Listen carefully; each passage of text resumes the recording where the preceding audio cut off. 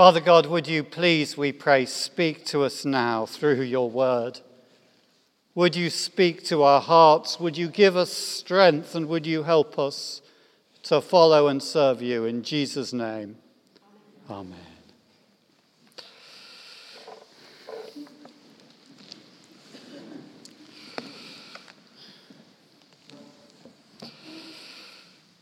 Well, this morning I'd like us to look at just two verses.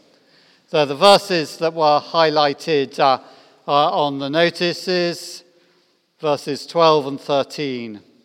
And the Spirit immediately drove Jesus out into the wilderness. He was in the wilderness for 40 days, tempted by Satan, and he was with the wild beasts, and the angels waited on him. The wilderness is a dry and barren land. This is the Judean wilderness. It's hard. When we're in the wilderness, we are weak, vulnerable, empty, and lonely. We cannot depend on any of the things that we would normally rely on. We're subject to forces that are far more powerful than us. The wilderness is the place where we know our poverty of spirit. We know we're not in control. We know that the things that we normally put our trust in, we just can't rely on. It's the place of mourning, where all that we cherish is lost to us, whether that's habits and rituals, comforts, possessions, or people.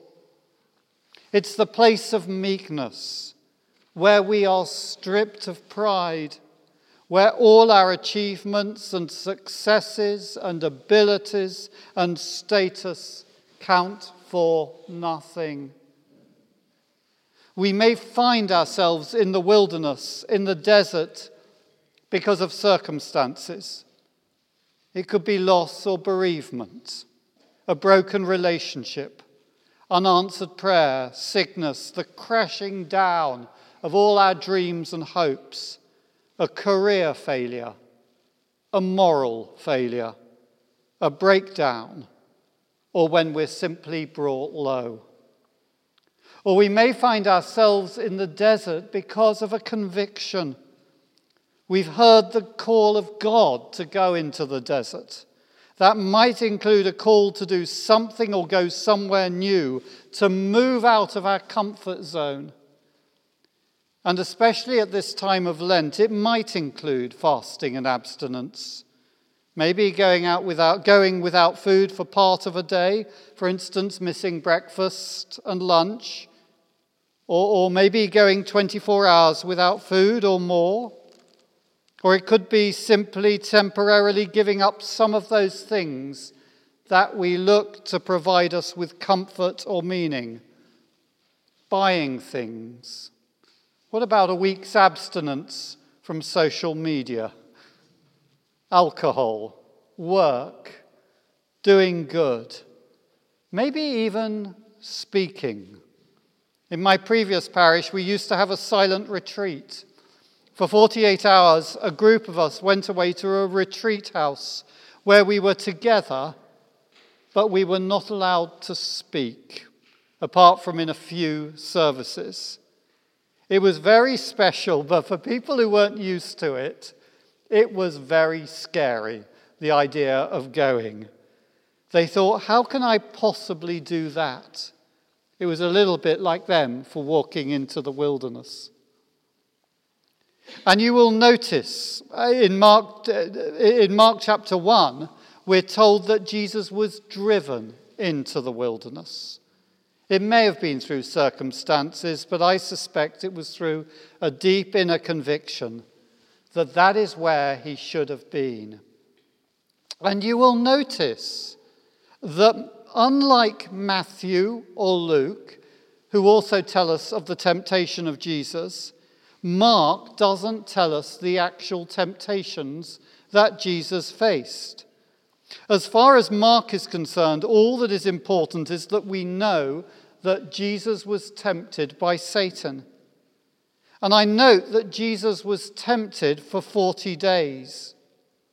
Maybe he had that sense that he has to identify himself with the people of Israel who had spent 40 years in the wilderness being tested before they could enter into the promised land. Or with Elijah, who travels for 40 days before coming to the Mount of Horeb, where he meets with God. But 40 in the Bible is also a symbolic number. It can stand for a long time, but a time with a definite end. It rained for 40 days and 40 nights at the time of the flood. The spies are in the land of Canaan for 40 days. Moses was on the mountain receiving the law for 40 days and nights. Goliath challenges Israel for 40 days. Jonah gives the city of Nineveh 40 days to repent or else. And if that's the case, there are other references as well to 40 days. If that's the case, then these 40 days can be taken symbolically, and they could also refer to Jesus' entirely earthly ministry. I have to say, I have read this in no commentary. This is my own thoughts, so it probably is worth absolutely nothing. The Spirit drove Jesus from heaven to earth, where he was tempted by Satan. He was with the wild beasts, the crucifixion, and the angels waited on him. We think of the angel who appeared to the women at the resurrection. That's speculation. What we do know is that Jesus was in the wilderness for 40 days. And we see here that the wilderness is a place of temptation. I love that. I love that picture. I don't know, have people seen it in the Tretyakov? It is so evocative, so powerful. Kozinov, I think, is the artist. It's the place where we're stripped of everything and we begin to discover what is central in our lives. We can turn to God or we can turn from God. And Mark doesn't tell us what temptations Jesus faced here, but he does later speak of the great temptation that Jesus faced. The temptation to avoid going into the ultimate wilderness place of going to the cross. In Mark chapter 8, Jesus tells his disciples that he must go to Jerusalem to suffer and die. And Peter rebukes him. He says, "Lord, that's not for you." And Jesus replies, "Get behind me, Satan, for you are setting your mind not on divine things, but on human things." I think Jesus is so severe with Peter because this is the great temptation. He can hear Satan speaking to him through Peter. Get behind me. It's the temptation he faced all through his life, to use his power to save himself from going into the wilderness in obedience to God, to avoid walking the way of the cross. And for the people of Israel in the Old Testament, the wilderness was the place of testing. I've put on your notes a very significant passage. In Deuteronomy 8, Moses speaks to the people and tells them, God led you these 40 years in the wilderness in order to humble you, testing you to know what was in your heart, whether or not you would keep his commandments. He humbled you by letting you hunger, then by feeding you with manna. He did this to humble you and to test you. And this last bit's really important. And in the end, to do you good. You see, they had to choose to trust in God and go on, or to turn back to Egypt. They had to choose to grumble against God or to believe he would provide for them. They had to choose to receive and obey the law that he gave, or to create their own false gods. And for us, the wilderness can be a place of temptation. It's the place where we have to decide whether we turn to God or from God, whether we trust God and whether we obey God or whether we reject him. Now, please don't think it is wrong to be tempted. It is not. Jesus, we're told, was tempted just like us. And the Greek word for temptation, peirasmos, is the same word as the Greek word for testing. The two words are the same, but we use two different words in the English language. What is important, though, is that we do not play with temptation. There's the nice story of a mother who told her daughter that she must not swim in the local river on her way back from school. The little girl agreed, but Mum wisely decided to just have a look at her bag just before she left for school in the morning. And lo and behold, Mum found in there a swimming costume. So she held it up in front of her daughter and she said, "And what's this? I told you not to go swimming in the river after school." And the little girl said to her, "It's okay, Mum, it's okay, Mum. I only put it in case I was tempted." More seriously, if you know that something is a weakness for you, just don't go there. If you know you are more likely to look at pornographic or inappropriate websites when you are tired, give yourself a rule that you won't go online after 10 o'clock at night or whenever. If you know when you are with a certain person you do stupid things, don't go with them. If you know when you go past that shoe shop or gadget shop or whatever shop it is that does it for you without buying something, don't walk past that shop. The early Christian writers are immensely helpful on all of this because this was their field of battle, their field of expertise. They speak about how first comes the thought. You then contemplate the thought.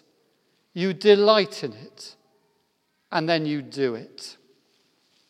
The wrong thoughts will come. The question is what we do with them. If we dwell on them, if we begin to delight on them, then we are most likely to move from thinking about it to doing it. Instead, we're to get rid of the thought and not dwell on it. Pray, ask Jesus just to fill us. Start to think of, do something else. It's very difficult when something comes and you say, I've got to not stop thinking about that. That you can't do that. Think about something else.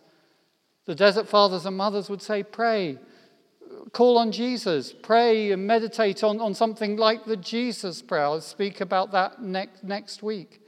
But focus on something else. I know it's hard, but we're not on our own. We have a promise. 1 Corinthians 10, God is faithful, and he will not let you be tested beyond your strength. But with the testing, he will also provide the way out so that you may be able to endure it. Oh, and by the way, if you fall, or perhaps I should say when you fall and give in, don't then fall into the temptation of total despair. If you turn to God, confess your sin, even if you've lost count of the number of times you've confessed that particular sin, he will forgive you. He will continue to work in you so that you will be able to stand in the future. The wilderness is the place of temptation. And I just want to add that if you do choose to fast, if you do choose to take some of those steps, the temptations will come. I remember many years ago when I made the decision that I would fast on a Wednesday. And one of the jobs I had to do on Wednesday was cut the church. I was a student working at a church, was to cut the church lawn. And as I found what happened as I went around, I just got angrier and angrier and angrier as I cut the lawn. And I thought, God, what's all this about? I'm fasting. I'm meant to be closer to you. And here I am just getting angrier and angrier and angrier. And actually God said, no, all I'm doing is you're making yourself weaker so that you begin to become aware more of the stuff that's inside you that needs to be dealt with. The wilderness is the place of testing. Secondly, in the wilderness, Jesus is with the wild beasts. Now, people have understood this in two ways. There are some who will take it in a positive way. Jesus was with the wild beasts, a vision of harmony and the new future creation, when the wolf will lie with the lamb and the child will play with the venomous snake. This is Jan Bruegel the Elder, Adam and Eve in the Garden of Eden. And we read of the desert fathers and mothers. Stories tell us how, although they were terrorized by demons, who often came in the shape of wild beasts, they also lived in harmony with the real wild beasts. And whatever we make them, stories about St. Anthony or St. Francis, or hear of St. Sergei of Radonezh, who you often see being accompanied by a bear, speak of the future harmony of creation.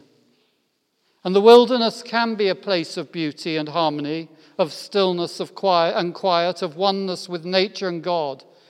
And that's one of the reasons why we can often yearn for the wilderness. But I think that when this verse speaks that Jesus is surrounded by the wild beasts, it is speaking of how he was surrounded by danger. The only other reference in the Bible to wild beasts, at least in the version that we use, is in Genesis 31, where Jacob speaks of how the wild beasts have torn apart sheep in his flock. And in Psalm 22, which Jesus quotes as he hangs on the cross when he cries out, my God, why have you forsaken me?" It speaks of many bulls encircle me, strong bulls of Bashan surround me. They open wide their mouths at me like a ravening and roaring lion. And it's important to remember that for the readers, the first readers of Mark's Gospel, for some of them, the reference to wild beasts was frighteningly relevant. There was a very real danger that they would be arrested and thrown into the public arenas to be trampled down or torn in pieces by wild beasts because of their faith in Christ.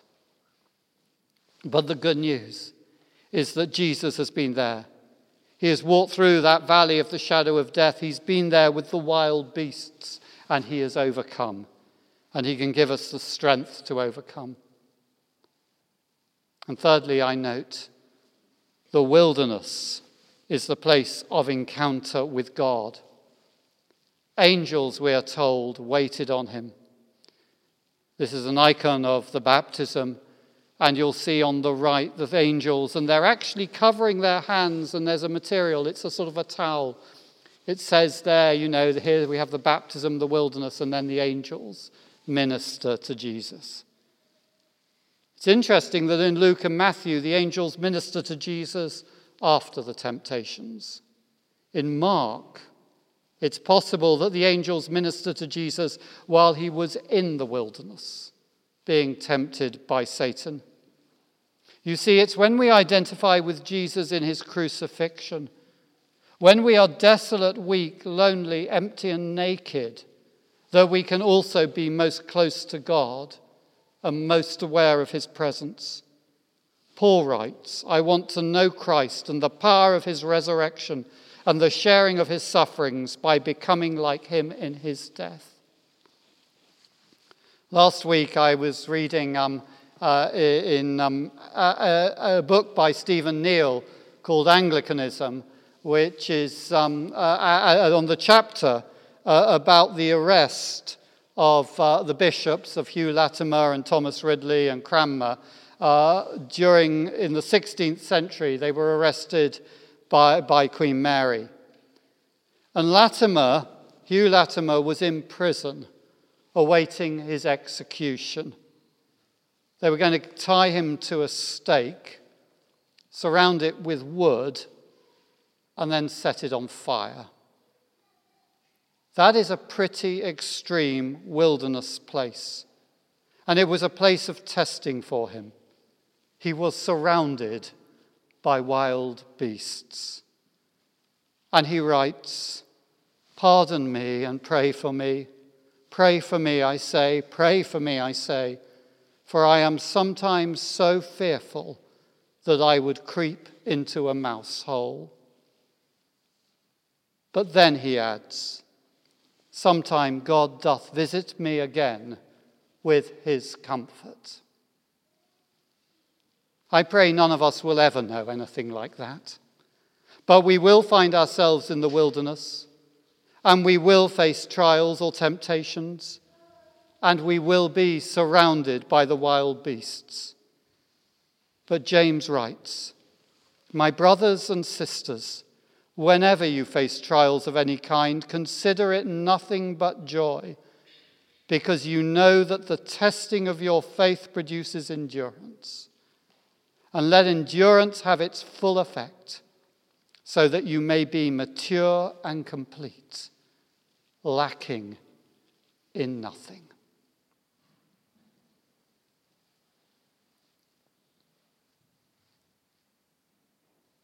Father God, when you take us into the wilderness, when your Spirit drives us into the wilderness, and we're in that place of testing, and we're surrounded by the wild beasts, thank you that you are there, you've been there, and you are with us, and you will work with us for our good.